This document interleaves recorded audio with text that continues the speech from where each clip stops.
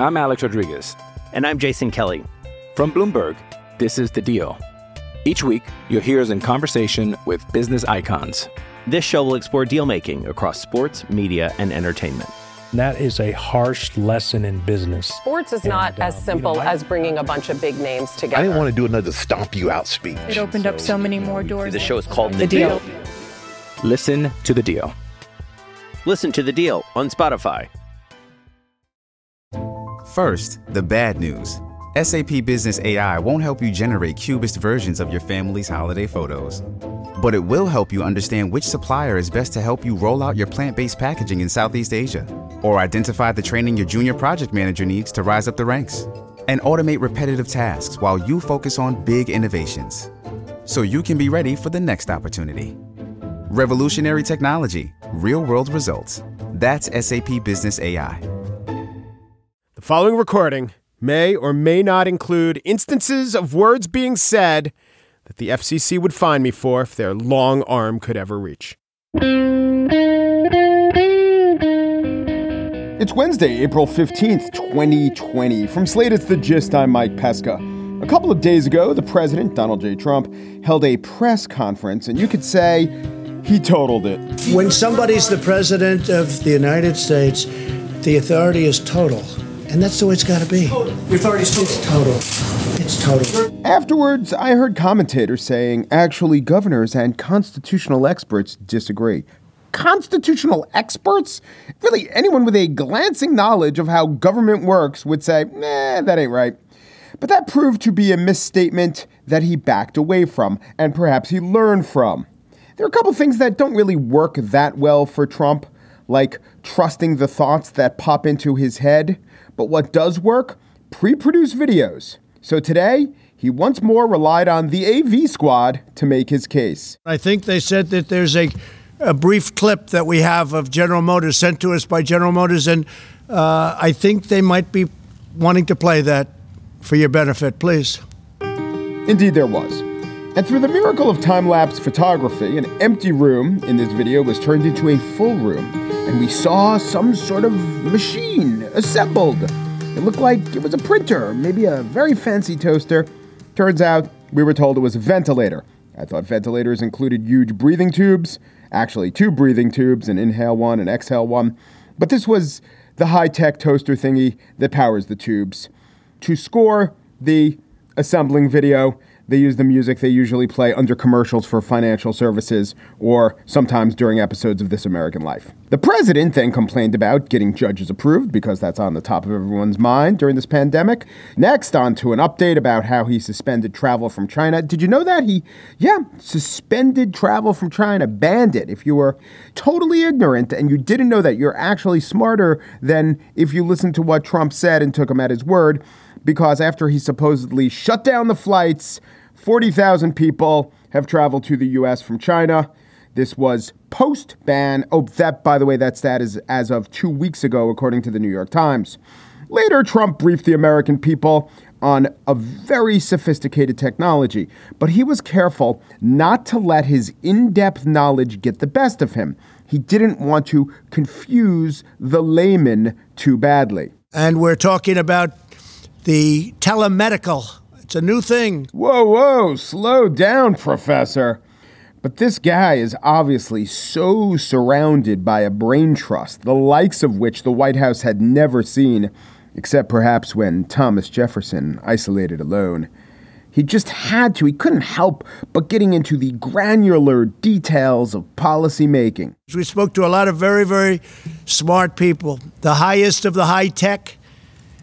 The level of IQ on some of those calls was about the highest you've ever seen on a phone call, that I can tell you. But we have a lot of great thought went into those calls, and a lot of questions came out, and also statements, very strong statements as to what they recommend. I think it was a great day. We did a lot of calling with a lot of very prominent people, but more importantly, very smart people and people that love our country. All right, I'm convinced. Let's reopen America. What more do you need than that? It was a phone call with smart people where they were asked Not just questions, and questions would have been fine. Questions would have been enough. What kind of monster do you have to be not to be satisfied with questions, to demand more? But if you are such a greedy party, well, then I got news for you, mister. The people on the phone, the smart people, they ask questions. Oh, yeah. But you know what? They made statements. So stick that in your pipe strongly and truly greatly respect it. Trump finished the briefing by arguing with reporters a little bit and maligning the World Health Organization, thereby replenishing his life fluids to allow him to serve another day. And then he skipped out of the Rose Garden at full vim, plain to the naked eye. And I do not need one of those telemedicals to tell me about that. On the show today, I spiel about the governor of South Dakota, who has a pork plant in her jurisdiction that has become a worse corona hotspot than the Cook County Jail or the USS Theodore Roosevelt. We will examine her own justifications, confident justifications for what she didn't do and why she didn't do it. But first, he is one of the most important and interesting journalists covering this COVID outbreak, and he's doing it visually. John Burn-Murdoch works for the Financial Times. You must follow him on Twitter. He is a data visualization expert. He is also an expert on the course of this pandemic, and I will talk to him about how he sees and allows us to see the course of the virus.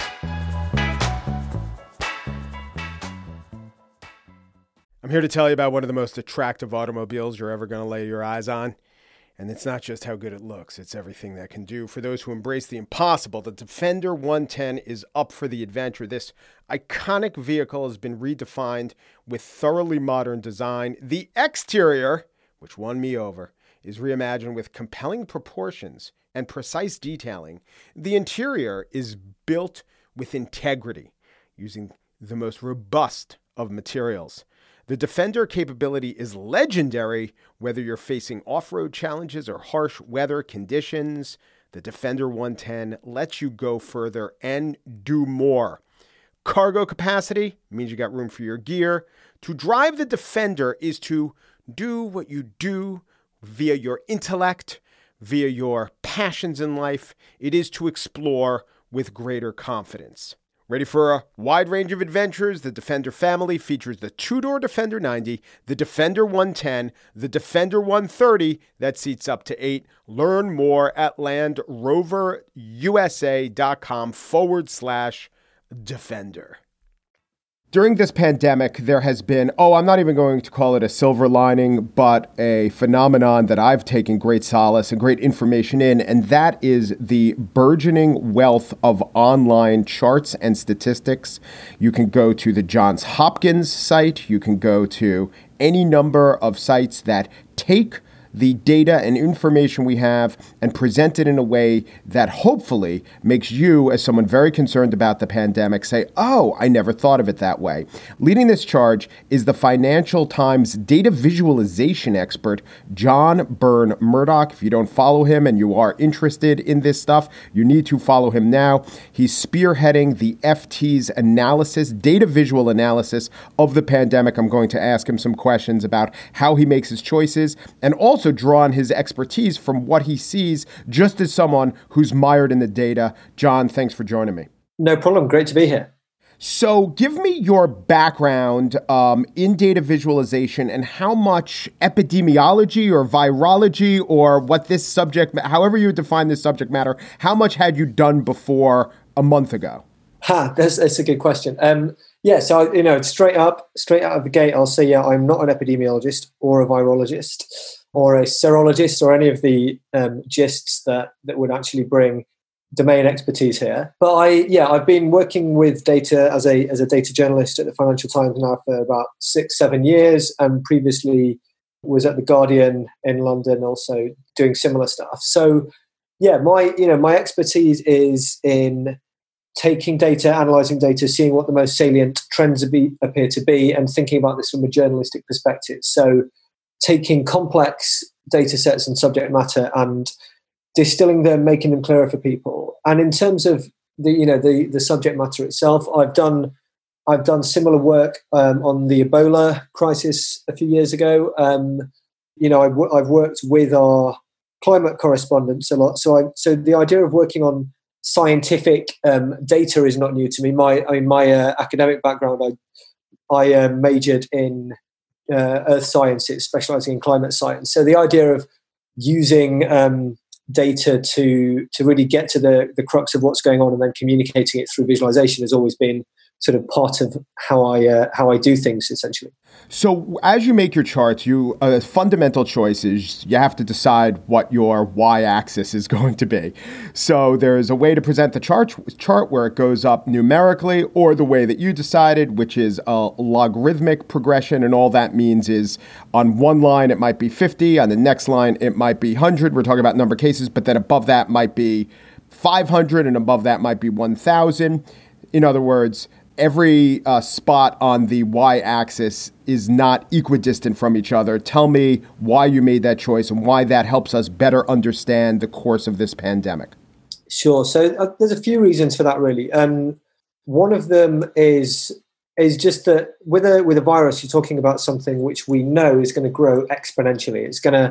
You're going to go from 1 case to 2 cases to 4 to 8 to 16. So that idea of doubling rates, it doesn't go 1, 2, 3, 4, 5.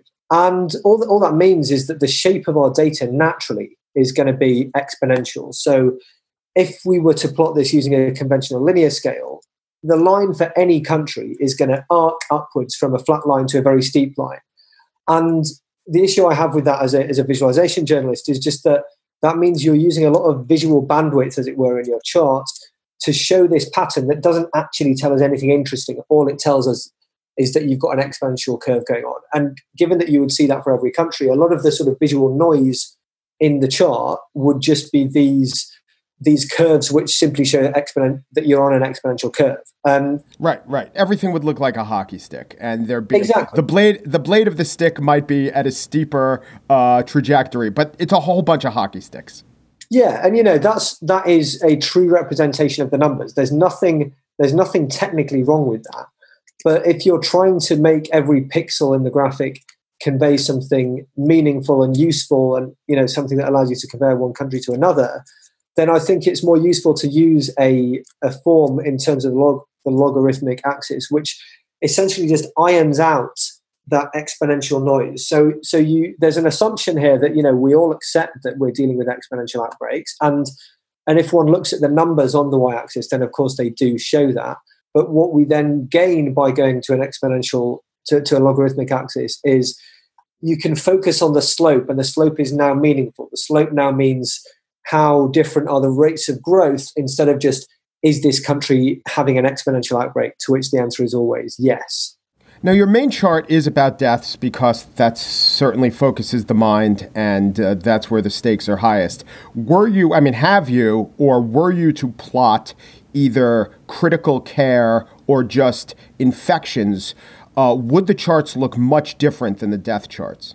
Not hugely. And so infections, if we mean infections as in number of confirmed cases, I do plot those ones every day as well. So you can see both the cases and then the lagging indicator of deaths. Hospitalizations, critical care, I suspect, yes, would look very similar. And the main reason I haven't been plotting those is just that fewer countries report that data. So in order to get a big international comparison, confirmed cases and deaths are the most ubiquitous indicators that we have. Yeah. In all the countries that you've traced, is it the case that there is one or maybe two huge centers of outbreak, and if you took those away, their overall numbers would dramatically change? I guess I got to caveat that with an asterisk. I mean, they're in the UK. It's only fair to look at it that way, since such a huge percentage of the population lives in London or thereabouts. But going back to the original question, if you were to take away the biggest source, the one hotspot or the giant hotspot in a different country, maybe the Lombardy region of Italy or New York in the United States, would these charts change dramatically? Yes, absolutely. They'd change very dramatically. So, I mean, I would say it's almost the opposite. If I'd be astonished if there were many countries where that wouldn't have a huge impact, because generally what we see in most countries is that you have essentially one large outbreak. So obviously China had Wuhan, Korea had Daegu, the UK, the overwhelming majority of cases and unfortunately deaths are happening in London. In Italy, it was Lombardy. In the US, it's New York. So we really are. This is one of the issues with a lot of the analysis on this, and it's why, as well as my charts at country level, I produce charts every day at regional level. So so I'm looking at US states, I'm looking at sub-regions of the UK, of France, of Italy, of Germany, all over the world, because these outbreaks are much better understood as happening at a local level. You'll get one city where, because of the density, because of how many people are interacting, and because those cities are international hubs where you get the first patient, that is really how this works. And, that's another reason that I think looking at national country level per capita is misleading, because ultimately you have a series of cities or regions suffering from outbreaks. It's misleading to suggest that the US has an outbreak when it's really the East Coast, New York and New Jersey have an outbreak, and California is facing something, and Detroit and Chicago are facing something. These are the country as a unit of analysis here is actually, I'd say, pretty suboptimal. Are there other highly correlative conditions that would tell you how badly an outbreak would occur? Some items that have been mentioned are perhaps its humidity, daily temperature, population density, reliance on mass transit. Of those that you've looked at, do any others seem very correlative to how bad an outbreak is? There's all sorts of factors, and that's the main point to make here. Like, there's no single factor that explains all of this, and there are many factors that explain some, but very much not all. So one thing that I've looked at, as I mentioned, is the lockdown date, and on an admittedly small sample of let me just see how many countries I'm using to look at this. Of only about 20 countries that have good data, the date at which, or the relative time at which a country locks down explains about half of the variation in how rapidly its outbreak spread. So that's a big chunk, but that leaves half of it unexplained. And there are all sorts of other things that go into that. So I've talked about how I don't think per capita stats are a brilliant or an especially useful way of looking at this, but population size also does explain a bit of it. Population size explains, again, at the national level, which for reasons we've explained is a bit crude, that explains about another 10% of it. And the number of major urban centres explains another few percent. Other things that I haven't looked at yet but would expect to perhaps have an influence are things like the number of flight connections that a city or a country has, in terms of because that would suggest how many possible patient zeros it could have, as it were. You've also got things like the average household size. So one of the things that's been talked about as a big factor in Spain and Italy is that they have large numbers of multi-generation households. So households where you'd have an elderly person who could be vulnerable to the virus, living in close quarters with younger, more mobile people who'd be moving around and could have brought it to them before countries knew what was going on. So that's a factor. You've also got the simple demographics. So there's a bit of reasonable consensus that one of the reasons that Italy had a particularly bad outbreak was its very top-heavy population in terms of age. A lot of very elderly people, and we know that fatality rates... I believe Italy and Japan are the two oldest countries in the world, right? Exactly that. So yeah, all of these things have an impact. Earlier lockdowns do seem to help, but if you're in a country that is suffering from all of these other, let's say, pre-existing conditions on a national level, then simply locking down early isn't going to save you. And likewise, if you lock down late, but you've got various other things working in your favor, such as a young population or a relatively isolated population. For example, we see that island communities, island regions are dealing with flatter curves so far, then those things could mitigate. So yeah, there's no silver bullet here. And again, this is why placing sole blame on decisions on lockdowns is not the way to go. Of course, lockdowns help or hinder depending on how they go, but there are lots of other factors here too. There are different words for this phenomenon. What happens next? Perhaps, let's hope, the pandemic subsides, given in the Northern Hemisphere summer temperatures, or perhaps there's some effect of herd immunity. But what I'm talking about is the echo, the boom, the W curve, the fear that it could return in the fall.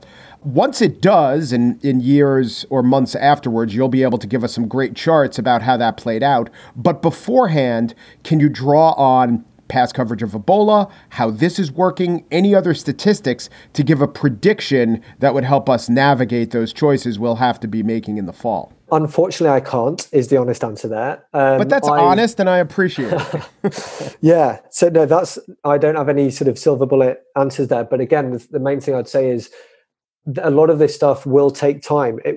We can look at places like Austria, Australia, New Zealand, Norway right now and say things look really good there, but it's still too early to say that they've succeeded.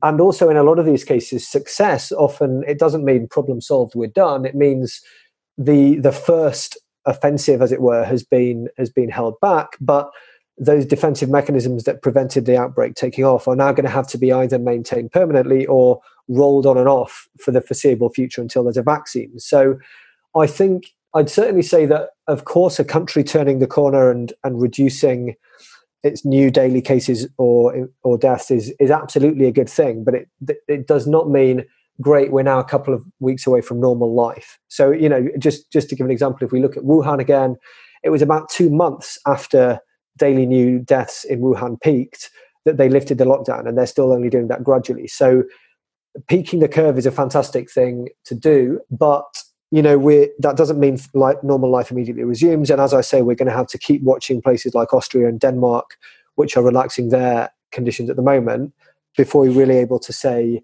what worked, what's worked, what hasn't worked, and what countries can learn from that, and when this might all actually be a thing of the past.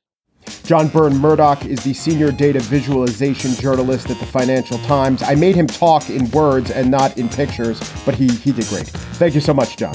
Thanks a lot.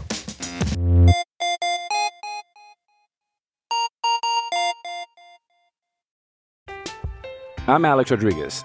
And I'm Jason Kelly. From Bloomberg, this is The Deal. Each week, you'll hear us in conversation with business icons. This show will explore deal-making across sports, media, and entertainment. That is a harsh lesson in business. Sports is not as simple as bringing a bunch of big names together. I didn't want to do another stomp you out speech. It opened up so many more doors. The show is called The Deal. Listen to The Deal. Listen to The Deal on Spotify. And now the spiel. On Saturday, South Dakota had 626 confirmed coronavirus cases. Sunday was up to 730. Monday, 868. Yesterday, it stood at 988, and today it was up to 1,100. Faced with these figures, South Dakota Governor Noem described her state status this way. We are flattening our curve in South Dakota. Yesterday, in a confident, supremely self-assured, rigidly unwavering news conference, Noem said of her decision not to ask citizens to stay at home, it is working. This was news to Sioux Falls, the biggest city in the state, where a Smithfield food processing plant has passed the Cook County Jail in Chicago and the USS Theodore Roosevelt to become the nation's #1 corona hotspot with 644 cases in that one plant. No matter, says Noem, because of one simple, indisputable, inarguable fact. Stories written that a shelter in place would have prevented this outbreak at Smithfield. That is absolutely false. It is not true. Impact on what happened at Smithfield. And that is because regardless of a shelter-in-place order had been in place throughout the state of South Dakota or not, this plant would have been up and running because it is exempted as an essential business that is a part of our critical infrastructure plan to make sure that we can put food on the table for Americans and people across the world. That is something that needs to be stated again so that we make sure the reporting is honest, it's fair, and it's accurate. Well, there you have it. And by it, I mean COVID-19. Except for one thing. How do you get the virus inside the plant to begin with? I checked the list of food prepared at this plant. It's almost all pork and no bat. No bat soup, no bats in a blanket, no jalapeno bat poppers. The virus was brought into the plant in the first place by someone who was living, interacting, breathing in a state with the least stringent corona policy in America. And now they have the worst coronavirus hotspot in America.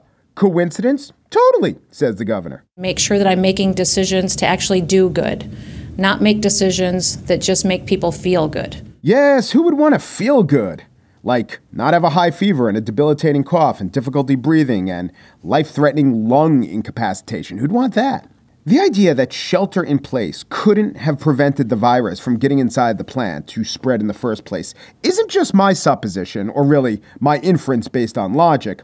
It was actually backed up by the prior days. 2 days ago, the governor had a press conference and there was South Dakota's health secretary, Kim Malsom-Ridson, and she said this about the county that the Smithfield plant is located in. Yeah, I'm not sure that we can definitively pinpoint, the exact cause of the cases at Smithfield. I can tell you that Minnehaha County did already have substantial community spread at the time that we saw the first case among a Smithfield employee. The closest person to the health director, as she said that, was Governor Noem. Now, the closest public official that the people of Sioux Falls can turn to for something akin to a solution is Mayor Paul Ten-Hacken, who, like Noem, is a Republican with strong ties to the business community, but unlike Noem, wants to actually do something to compel the citizenry to stay at home. Governor Noem says no. The two requests the mayor of Sioux Falls has asked of me, number one, was to issue a shelter in place for Minnehaha and Lincoln County. I am not going to do that at this time. I don't believe it's appropriate, considering the data and the facts and the science that we have. Although the governor did give into a feeling at one point, not a fact, but a feeling, when asked about the status of viral spread throughout her state. We believe it's gotten better statewide. Well, the plant, critical though it might have been to infrastructure, the pork processing part of infrastructure, that is, the plant has now been shut down. There's not a lot of, evidence for that, though that one piece of evidence that the plant is a critical part of infrastructure was cited again and again and again. Let's find out some context on that.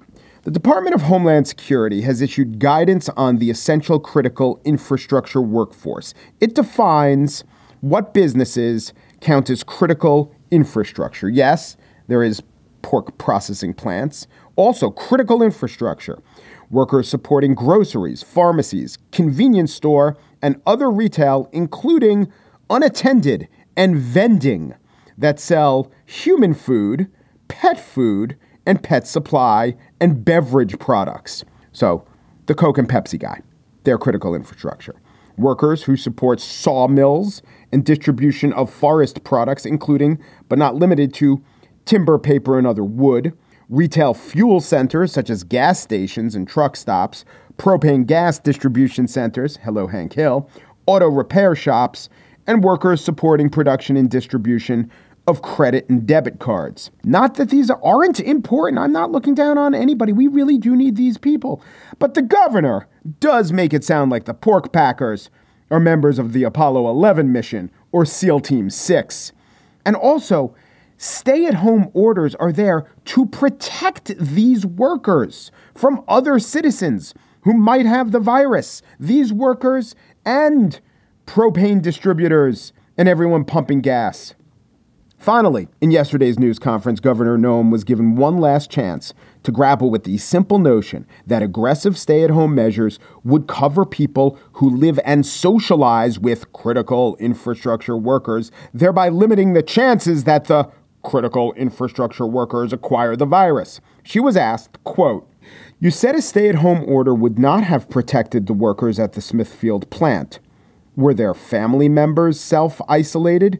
Because that's the only way these workers would have been protected."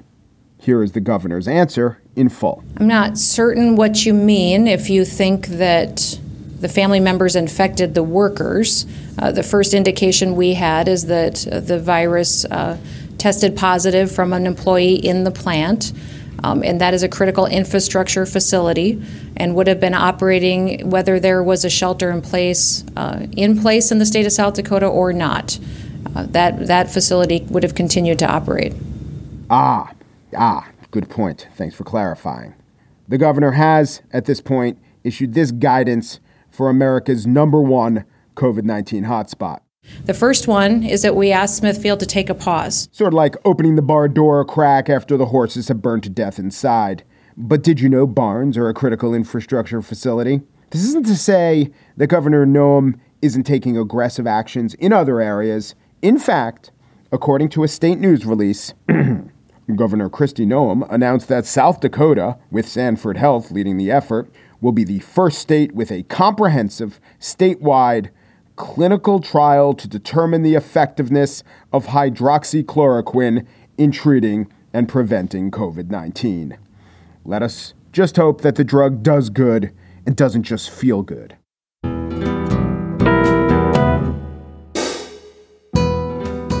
And that's it for today's show. At moments like these, Margaret Kelly, Gist associate producer, longs to take a trek to that old quarry in town where if you shout at just the right angle, you could hear the reverberation of your voice for 5 to 10 minutes. And this is why that abandoned quarry should be considered a critical infrastructure facility. Daniel Schrader is the Gist executive producer. He'd rather be at Comic-Con. Comic-Con, of course, being a critical infrastructure facility. The Gist. So the Smithfield processing plant is a worse hotspot than the Cook County Jail. Well, not when Jake and Elwood are there. Let's rock! Umperu, Deperu, Duperu, and thanks for listening.